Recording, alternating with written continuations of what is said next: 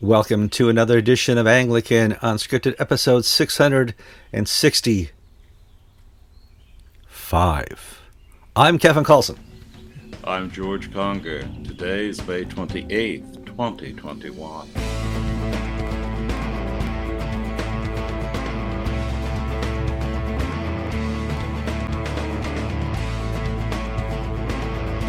All right, welcome back for another episode. And I'm going to let you know up front, Kevin is not at 100%. Do I have COVID?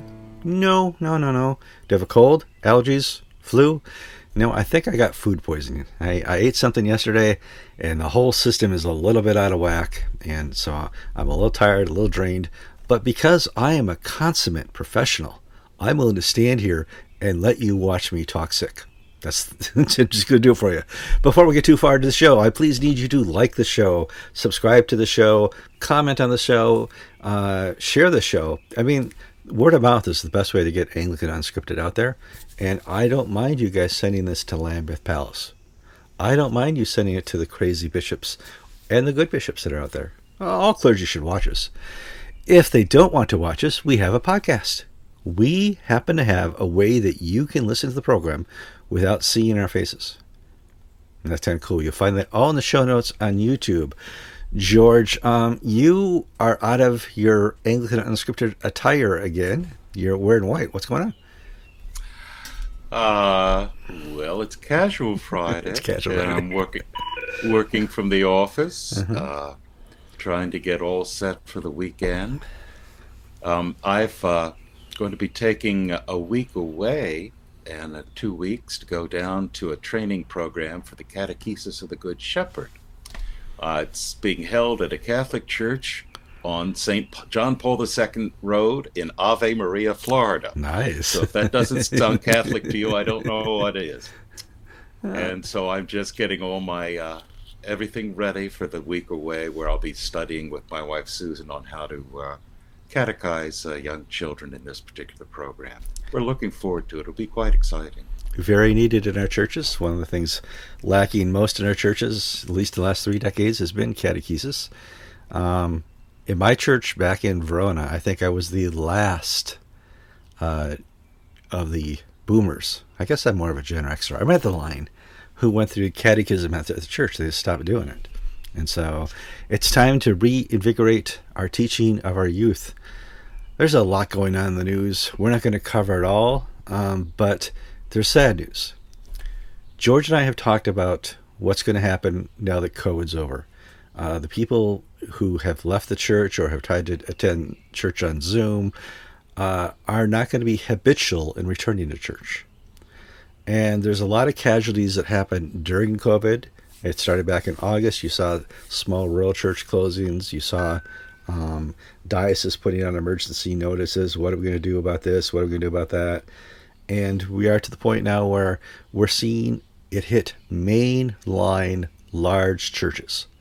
And George, I'm going to talk about Christ Church from Norwich, which is here in Connecticut. I happen to be stationed 23 miles away from Christ Church in Norwich this week, and they are going to have their last service at 4 or 4:30 on Sunday after centuries. They're one of the first churches in the diocese here in Connecticut.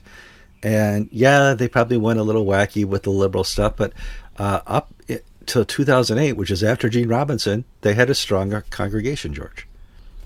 Yes, we're seeing changes. For instance, the Church of Ireland is now allowing worship again. South Africa is allowing worship, but limiting it to 50 people or 50% capacity. Norwich is in what the state of Connecticut Health Department calls the red zone, which I think means that you still have to wear masks and social distance. I'm not quite sure because each state is different. Florida, we've had any zones from the beginning. Yeah, well, as a current resident of Connecticut for the next 20 days, the governor lifted the state mandate for mask if you've been vaccinated. So if you've not been vaccinated, you still got to wear a mask. The churches still have their 25 or 50% rule, and the churches have not decided to have vaccine-only sections yet. So, well, One of the things that we have been saying is that on Anglican Unscripted is the COVID regulations and the COVID church practices may be a death blow to some churches. And we have an example today. And I just happened to come across an article in the newspaper about this is the last Sunday for this church. Christ Church was founded in 1747. As Kevin said, one of the oldest continuous churches in Connecticut. And its current building was built in 1846. And I looked on the internet, and they have a Facebook page, and it's not much activity on the Facebook page, but there are no obvious red flags of things that would make me go, ooh, I don't want to go there. I did, and seriously, if you look at the pictures, I don't see a rainbow flag hanging over a banner over the front door. I don't see the for sale sign of the LGBTQ. So and nor do I see boarded up. It's not an inner city parish in a neighborhood that has gone to the dogs. Mm-hmm. Now Norwich is New England mill town, and there are one or two other Episcopal churches in the town. One of whom has got 2 full-time staff clergy, so it's doing okay. But I just decided I'd look into the statistics. And online is printed the last 10 years, 2008 to 2019. In 2008, they had 253 members. And the same year, they had 116,000 in income, which is pretty low for that number of members. That's low for that number, yeah. Now, so I'm thinking, well, maybe they might have inherited money, and if they're that old, there's a good chance. And they had 104 people on average on a Sunday, which is, at that time, was above the mean or the average Episcopal Church attendance. So membership and attendance are above average. Income is pretty below average, but that's pledge and plate. They could have something else. The last year for numbers, 2019, they'd gone from 253 to 120 members. Their income had fallen to 82,000, and they had 44 people on Sunday in church. And that's a tremendous drop in attendance. Now, looking at the numbers, because, membership really doesn't mean anything, because you can have people who've moved away 25 years ago who've died, and if you don't clean up your records, they're worthless. There are some Episcopal churches, like there are a few in Texas, that love to say we're the largest Episcopal church, that we have 5,000 members, of whom 2,000 hadn't been there since they were baptized or married. Well, I'm not saying this is true about Christ Church, but in 2015, they sort of cleaned their books. They had 200 members in 2015. In 2016, they had 131. That's 100. Nothing 80. Nothing really happened nationally that year to make a major difference. Now, they may have called a new priest, but even though then it takes a while to drive people off. So, but looking at attendance, 2015, 82 people, down from 104. That's 30 people lost in 7 years? Mm-hmm. And then for the 5 years, they've lost another 45. And in 2018, they went from 68, then to 44 in 2019. And on April 25th, they had a parish meeting, and 35 people came via Zoom. So what does that tell us? Before COVID, they had 44 people on a Sunday.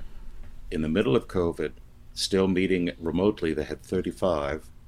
So that's a drop of a quarter or more. And they've all voted unanimously to close the church's doors because they can't make a go of it. And this, without knowing the priest, might have been a fantastic priest, might have been a dreadful priest. I don't know. But I guess where I'm going is I think we're past the point where the priest really matters. I think we're at the point where demographics, economics, and church worship attendance is going to kill off borderline churches like Christ Church and Norwich, because they just won't be able to make a go of it. You can't pay for a priest on an income of $82,000 and heat the building in Connecticut. I must say, a priest always matters. Having gone through many a priest in my 30-some years now in the Episcopal Anglican world. But the churches that did not quickly embrace online, making videos, being connected online through Facebook and YouTube, are the ones who suffered the most. I put up the how to live stream inexpensively day one when everything closed. I said, you as a church need to know how to do this, and you can do it with just the stuff you have lying around. You have an iPhone, you have you can do it. And when parts are available in the future, you can buy better systems. Those churches who got online the fastest are going to succeed. Those who had the occasional Zoom meeting or just had morning prayer probably aren't the succeeders. And here's where they see that leadership through the priest. The priest is willing to do the extra work. My priest has not taken a day off since somewhere in August. And he finally said at the vestry meeting last week, I'm taking 2 days off until further notice for a month, just to get my life back. And we're like, yes, you did fine. The whole church staff at our church is amazing in coming online, and they put in the extra hours. I think what you're going to see here is COVID stopping the habitual attenders. And once you lose that face, that recognition, that need to go and have the emptiness filled by that, not desire, need to worship, you'll find another way to, you probably watch CBS Sunday morning. That's how sad it is for people who lose the ability to go to church. I've had, in the past 2 weeks, 4 letters of transfer in, families who have joined our church. And in talking to each of them on Sundays, I see a common pattern. This may just be purely local to me, but they each watched us online for about 6 months. And then after we were meeting in person, they didn't come the first month or two. They only came after they had decided, yeah, we like this, we'll explore it further. The old way, what I was taught in seminary, is that when you have a visitor, you've got the first 7 minutes to catch them. In other words, you have that hook. That's what all the smart people in the books and the seminars that the diocese makes you take say. What I'm arguing is that that's no longer true. Those first 7 minutes are now spent online, and that the people you have coming in have already been hooked. Because if the people who never return, they've already watched you once, they didn't like what they saw. Or if they came once and you had some old lady be rude to them in coffee hour, they'll never come back. But the way people select churches, and do I feel the Spirit working here? Do I feel fulfilled? Do I like the people? Do they look like me? Do I feel like I'd be welcome here? Those things that used to take place on that first scouting visit, I think are taking place online. And as Kevin said, that's one of the things that needs to be pumped up. And one of the things I've learned, and I've not really figured out how to do it best, is, my worship services basically are me in the middle. Mm-hmm. And I think people like to look at the congregation, and not just at me for an hour and 15 minutes. Now, we don't have a 4-camera setup with a mixing board and a producer. We just record it and run with it. But I also think that's enduring. I've seen some atrocious online services given by, you name the denomination. There's blooper reels everywhere if you go on YouTube. But people also find that enduring. But they were trying, and I loved it. I love the bloopers, And so you can say I need the most polished, evangelical, name the current heretic prosperity gospel guy on the planet. We need that production. No. Your congregation is very forgiving of a growing into it mentality of the technology. You don't always need the perfect service, and oftentimes I will find people talking about the mistakes of a service and how they got thinking about something. So, and this also is anecdotal and applies to my situation, but in feedback, I'm getting people enjoying the more deep theological sermons than the try to tickle your ears and be sweet and loving. In other words, the Joel Osteen type sermons, which I don't give anyway, but my version of the Joel Osteen sermon, All Smile, other people do it better. And I think people are really looking for something meatier. And I have had people, new and current members of the church, come to me and ask me questions about of a theological nature. I had a lovely little Lady Yvonne come up to me the other day, and she said, there's an ACNA church in the town of Ocala, and one of her bridge partners goes to that church. Ocala is about a 40-minute drive to the north. And she was saying she had gone to an Episcopal church, but then the Episcopal church has all these crazy bishops, and she even heard a bishop say that there are more ways to heaven than through Jesus Christ. Father George, is this true? My answer is it true that they're crazy bishops? Yes. Or is it true that there are... And in other words, here's a lady who's been an Episcopalian all her life and is just now discovering who Jack Spong is and why Jack Spong, and she says, no, is there more than one way to Jesus Christ? Is there more than one way to the Father than through Jesus Christ? Now, if it takes Jack Spong to get somebody to ask me that question so I can share the uniqueness of Jesus Christ, thank God for Jack Spong. But the world, how should I describe it? It's becoming a much smaller world. See, our protection down here in Florida was they can be as crazy as they want up in Connecticut or New York or New Hampshire, but that's a 12-hour, 14, 16-hour drive. But now they have people tell them how bad the Episcopal Church is because they've not experienced it themselves. Next topic, re-education camps. Kevin, are you going to talk about critical race theory again? No, even though Lockheed sent all their corporate white managers to critical race theory training to shed their whiteness last month, I'm not going to talk about that re-education. If you really step back, and I like stepping back and looking at history as a whole and looking right now at the world from the 30,000-foot level, and a lot has happened since I was a young yuppie in the days of the 80s. In the 1980s, China was just a thing that we're trying to get our hands around, negotiate with. Nixon had just been there a decade before. And so we didn't really understand China. And China had a lot of people, but they were all in the rural communities. There's just a couple big small towns. And somewhere in the middle of early 80s, mid 80s, they said, we need to reform this. We have no control of what happens in the rural areas. We have crazy politicians here. We have churches growing here. We have a cult over there. How do we get control? And the decision was made, let's move them all to the cities. Let's take cities that exist, especially along the shoreline and the trade routes, and build. And unlike church planting, build and they will come worked in China. And so from, I got one great example here. Guiyang, Guiyang, was a classic example.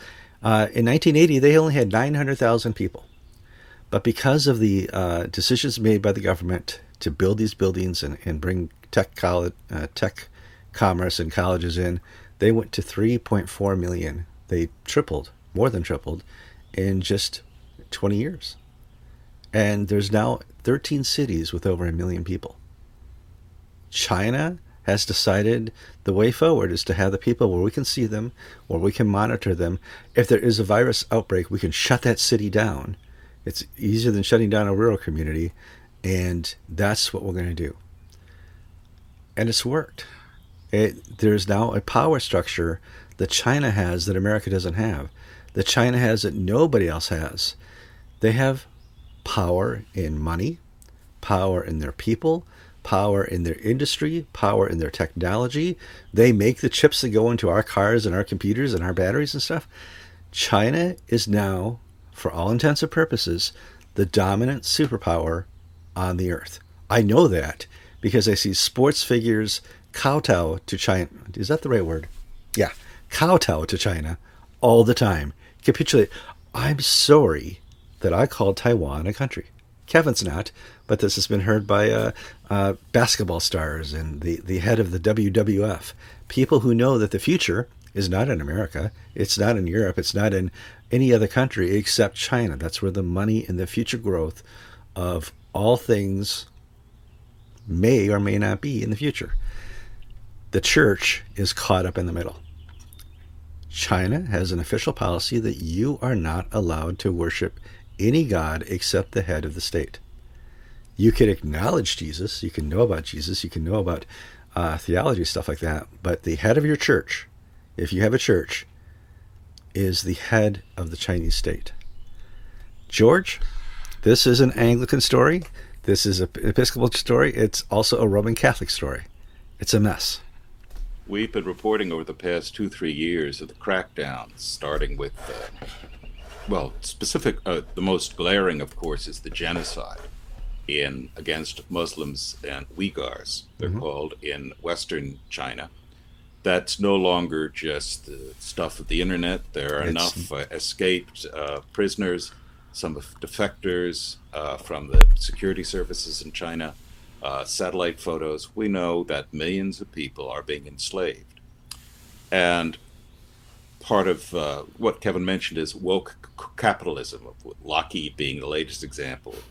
I think it was Disney that threatened threatened the state of Georgia because it was going to have some voting reform laws. Yet Disney filmed its latest live version of Mulan in China, in the region where the Uyghurs are being murdered and sterilized and killed for their body organs by the state. So they have no problem with actual genocide. They just don't like Republican legislatures, the Disney Corporation. But I digress. In recent years, we've seen the Ten Commandments replaced on the walls of churches of the CCP China Christian Council 3 Self-Patriotic Movement, which is the official Protestant church recognized by the state. We've seen the battle between the official Catholic Patriotic Association, which is the official Catholic Church, and the Vatican recognized church. And the Vatican, to their shame, have knuckled under and basically thrown their loyalists under the bus, saying you have to join the state Catholic Church.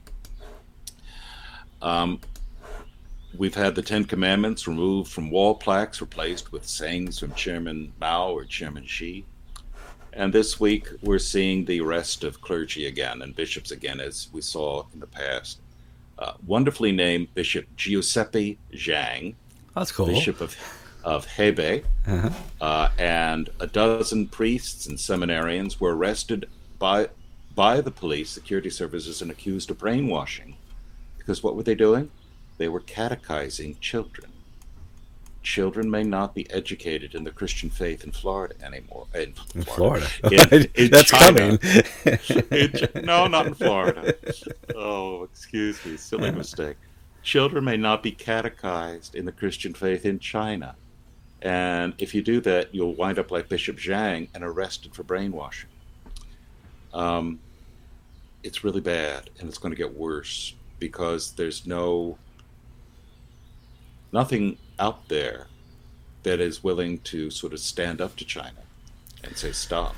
Well, I remember, and this is way back in the days of South to South meetings, where Archbishop Chu wanted to have a way into China.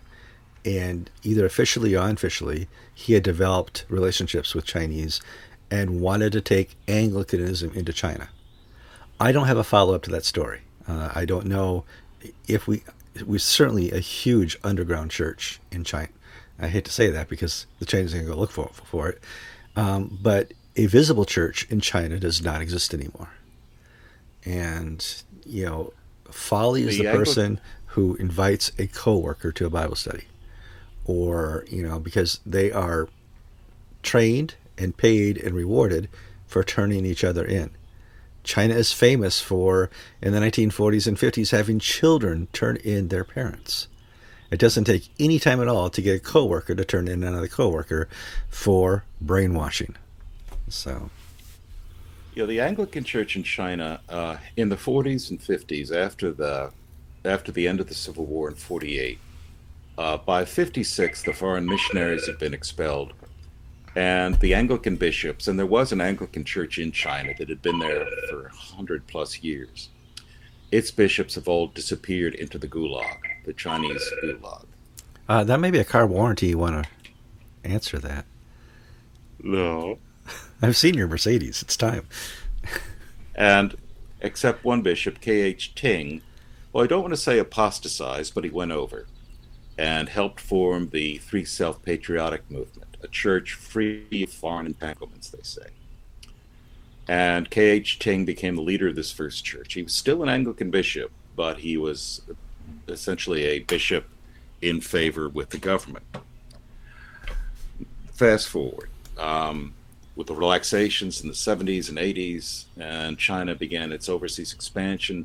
In the early part of this decade, last 20-odd years, China began a charm offensive in Africa, for instance. So people like Akinola and Stanley Ntagali would be brought on, face-to-face to meet the Chinese state church.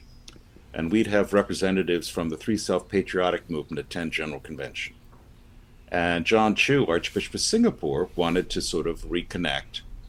And the Diocese of Singapore has been engaged in a ongoing dialogue with the Three Self-Patriotic Movement. And in fact, there was a meeting last week held via Zoom between Singapore and the Three Self-Patriotic Movement.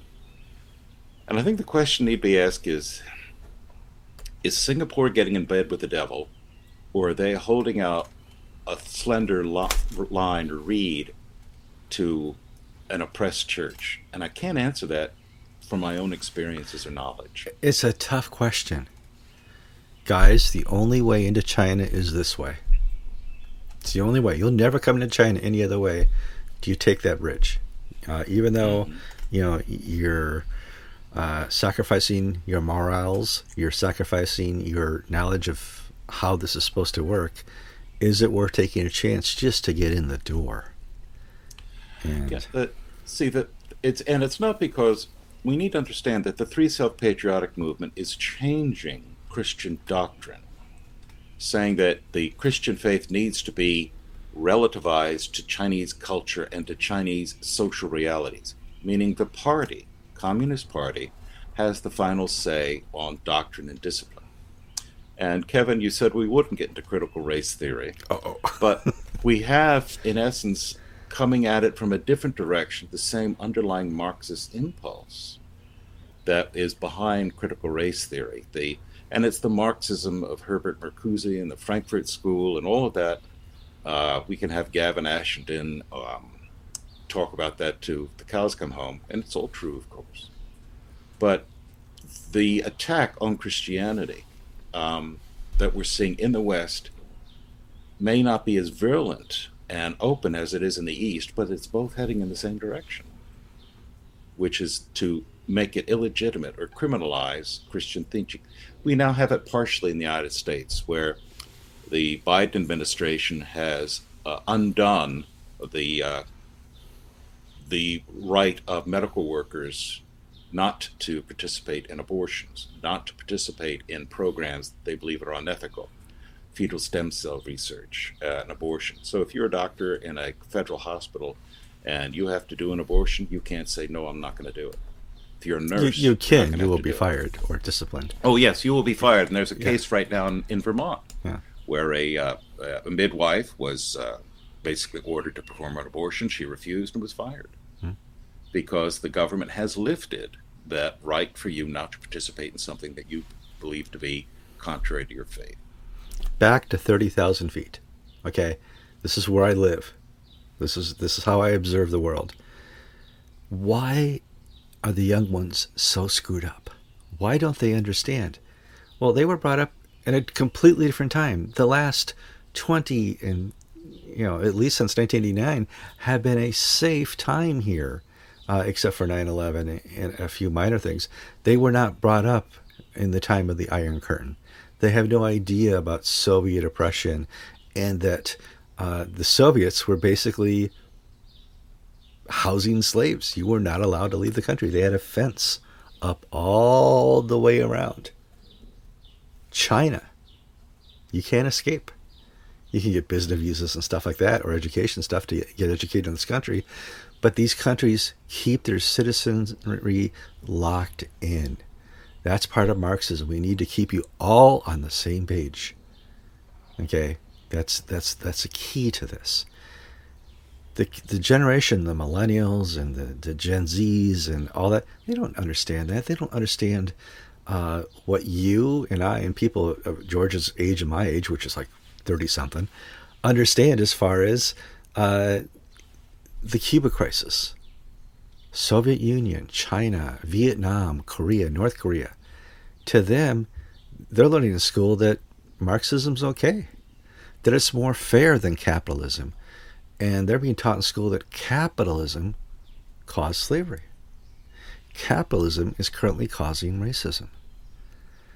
And I don't know why, I was thinking about this the other night, but currently there is more discrimination in America than there is racism. Discrimination happens, to white people, to people my age. Well, I'm in almost my senior years, George. I could not go out and get a young corporate executive job, even though I have all the qualifications. I could not walk into a Microsoft because, well, you're 55. We can get other people, and that's discrimination. It exists in much higher fashion than racism. Racism is real. I'm not going to argue that, but it does not exist like discrimination. And I think part of the seductiveness of critical race theory is they throw all discrimination in the racism bucket, and they can prove it. It's not racist. That's not discrimination. That's really just racism. Well, first off, these proponents are badly educated. They have an education of sort, but that is not included critical thinking, of understanding or having any context. Mm-hmm. And so we have these half-educated idiots. And I was a doctoral student. I've met all these people. I mean, the old adage that if you can't do something, you go teach. Well, that was true. That's still true. I attended. If the church is not the bulwark where racism is firmly killed off, that all are one in Christ, neither Greek nor Jew, male nor female, slave nor free. If the church starts down that path of choosing winners and losers, then it will have apostatized yet again from the gospel of Jesus Christ. And in essence, this is, there have been some lines in the sand I've not really been able to die over. Our friend Gavin really is hot to trot on the women's orders issue. That's not my issue. I'm not going to die in that ditch. But maybe I should say critical race theory probably is that ditch for me, because it upends all that we've tried to do as a society to overcome the darkness of past culture, and instead put an even darker Nazi-like culture in its place. There's so many wonderful black economists, Walter Williams and others, who say, racism is mostly dead. And I fully agree with that. The problem is people need a divided society in order to further their cause. And their cause right now is to take out me, the white, educated, married, cisgendered, heterosexual Christian man. I added one. Sorry about that. And so to take out George, we are not allowed to have voices. The whole thing with taking the Lockheed corporate people to this education camp is to say, we don't want to raise up all voices. That's ridiculous. We want that you do not have a voice. If you are white, and if you are cisgendered, and if you are heterosexual, and if you are married and Christian, you have no voice here. Only the voice of the oppressed. And, well, I thought all people could talk. No, sorry, doesn't work that way. So, George, let's finish up one story. We've gone here probably a little longer. I'm trying to get the clock here. We did 34 minutes on 2 stories. Let's finish up with the Winchester story. If you've been watching Anglican Unscripted since probably episode 22 or 23, you've heard us talk about the Winchester story. It's not the gun, it's not the rifle, it's not the cowboy movies. It's the bishop who did a whole bunch of crazy stuff. I have not had time to completely update myself on the story, and I've had food poisoning. I'm half dead right now. I'm going to let George talk about a wonderful article that Gavin put up on Anglican Inc. about this continued sex scandal and lack of accountability in Winchester. Not so much sex. Every good story has sex. It's the same. It's the same issue as the sex stories. But Tim Dakin is the Bishop of Winchester, and Gavin has detailed how the Diocese of Winchester has reached the point where, for the first time in the Church of England's history, the clergy and people, the synod, have rebelled against the bishop and said, look, you got to go. The Church of England has no mechanism for getting rid of bad bishops. And so you can have Dakin, who's not theologically bad. He's just, as Gavin Ashenden calls him in the article, a sociopath. He has destroyed the institution. He's dishonest. He's devious. He's a bastard. Those are my words, but that's how I understood it. Opinions expressed in Anglican Unscripted belong to the co-host. And I'm not attempting to engage in long-range psychoanalysis. But he's a sneaky fellow. I had a personal encounter that makes me say that at the GAFCON conference in Nairobi. Was it 2008, Kevin? 2008, yeah, no. Tim Dakin attended. He was one of the few Church of England bishops to attend, and I took his picture, and he asked me not to publish his picture or to say that he was there. I remember the conversation. Until after he basically got back to England to test to see whether this would be popular with his masters. And, of course, he decided he didn't want that picture published. He didn't want to be associated with GAFCON. Now, that's his choice, and I could have sort of basically said, I'll do it anyway, but, you sort of pick and choose. We don't do that anyway. The reason Anglican Inc. is a step above is we're not there for the global exclusive pictures. So galactic exclusive. Galactic, yes. Yeah. But this is a minor thing, and hey, maybe the guy just is slippery and he wants to see which way the wind blows, and it blew against GAFCON, so he didn't want to be associated with it. Well, Gavin has detailed this man's behavior. Specifically, Gavin had first-hand experience of his behavior in the crisis over the Jersey, the island off the coast of France. It's part of England, and the bishop's unlawful and bullying activities that culminated in with the Archbishop of Canterbury initially covering for Dakin, and then the Archbishop of Canterbury apologizing for his having covered for Dakin, but nothing happened to Dakin. This goes back to the times of Roland Williams. Yeah, I guess. Yeah. But it was Justin Welby, whom Gavin went to as a representative of the people of the late Synod of Jersey. And Justin Welby's chief of staff, Canon Porter, basically told him to F off. In those words, I'm not being melodramatic. That, we're not going to fight, get rid of a bishop because of you people. Well, it's finally reached a head where the bishop was caught out in lying. Justin Welby has made a great show of the Church of England no longer having non-disclosure agreements when you have settlements, because these were used to hide abuse and to silence victims and things of that nature. And at the diocesan synod in Winchester, it was asked whether the bishop had ever used a non-disclosure agreement. And the bishop's lawyer or somebody, the bishop's representative said, no, we've never used a non-disclosure agreement. And a second follow-up question was asked, have you ever used an agreement like a non-disclosure agreement that would prevent somebody from speaking? And the answer was, oh, yes, we've done that. So in essence, they were parsing it because the paragraph heading didn't say non-disclosure agreement. It said you shall not talk about this agreement. You didn't have a non-disclosure agreement. And the assistant bishop, the suffragan bishop of Basingstoke, along with the senior members of the synod, went to Justin Welby, and said, "Look, the guy's a liar. The diocese is bankrupt, and we're going to be presenting this motion at synod asking him to go." And at this point, Justin Welby threw Dakin over the side, and Dakin was asked to take 6 weeks to think about his future, which is he doesn't have a future in the diocese. And this, I encourage you to read the Anglican Ink story because Gavin summarizes the thing. And the thing is, the main issue isn't so much the bullying and whatnot, but the failure of the Church of England to be able to police bishops and the failure of the Church of England's system of appointing bishops.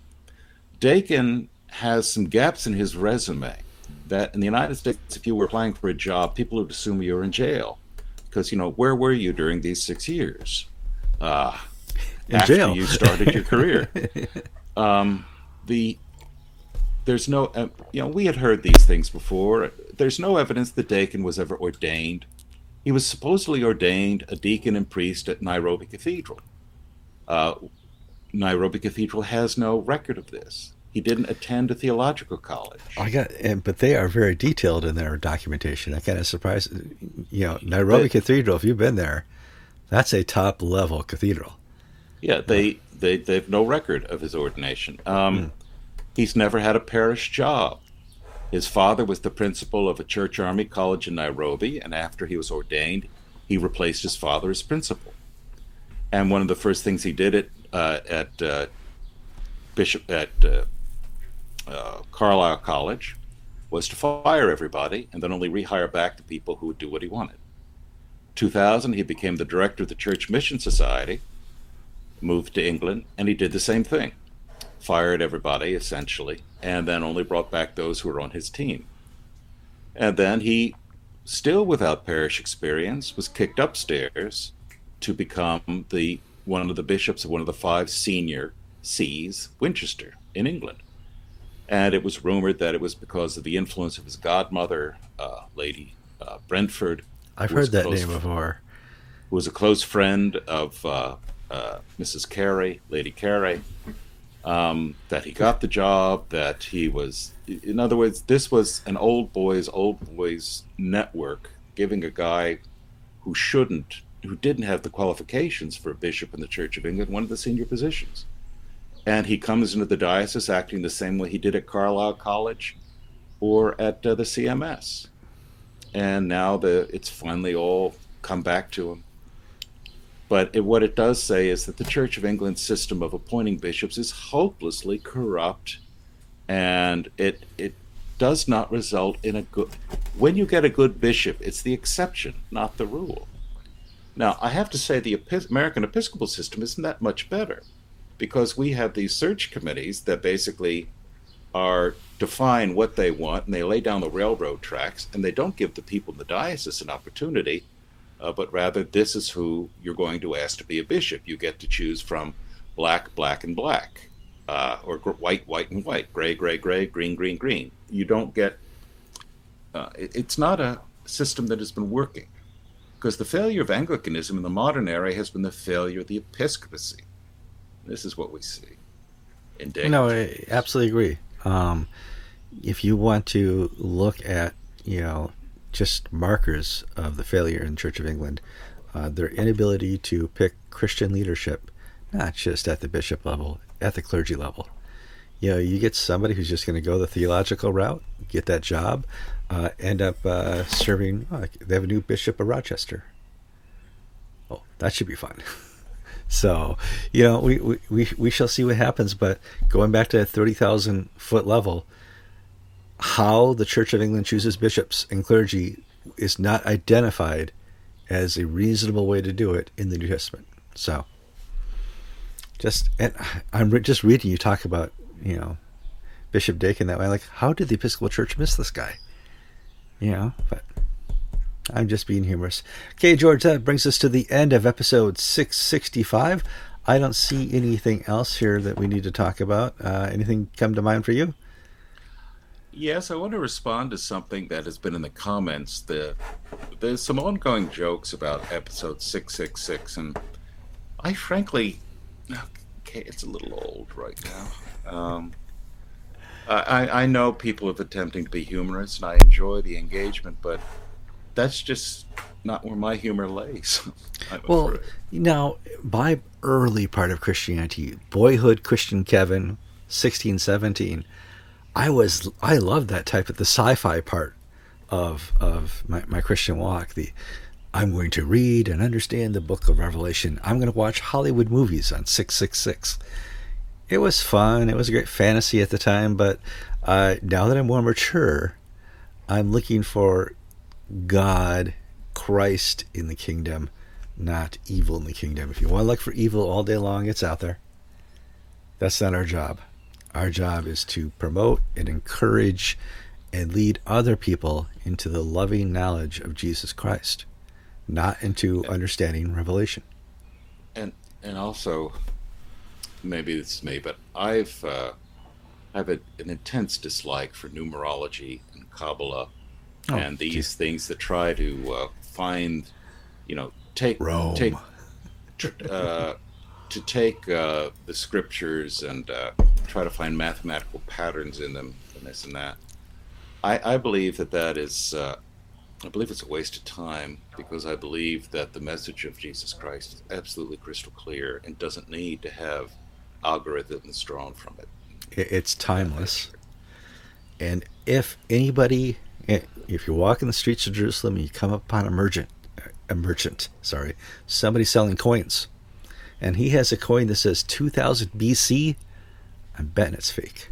I'm just going to go out there.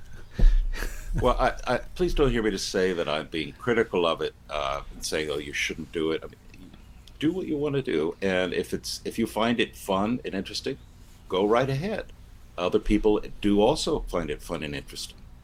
It's just I'm not one of those people. Back in the early days, I had a completely different understanding of the end times, George. It took more reading of the fathers of the church to have a more clear, not 1980s last days end times theology. So, Well, do you want to have Kirk Cameron on that's right. for next episode 666, where we can do a Left Behind That edition? that's the book. I read the first one, and once again, I love the fantasy. I love the fiction. I do. Well, It's I'll cool. call Tim LaHaye, see if he's free on Jeez. Tuesday. Oh my gosh, is he still around? I thought he died. Oh, whatever. No big deal. I'm Kevin Coulson. And I'm George Congren. You've been watching episode 665 of Anglican Unscripted.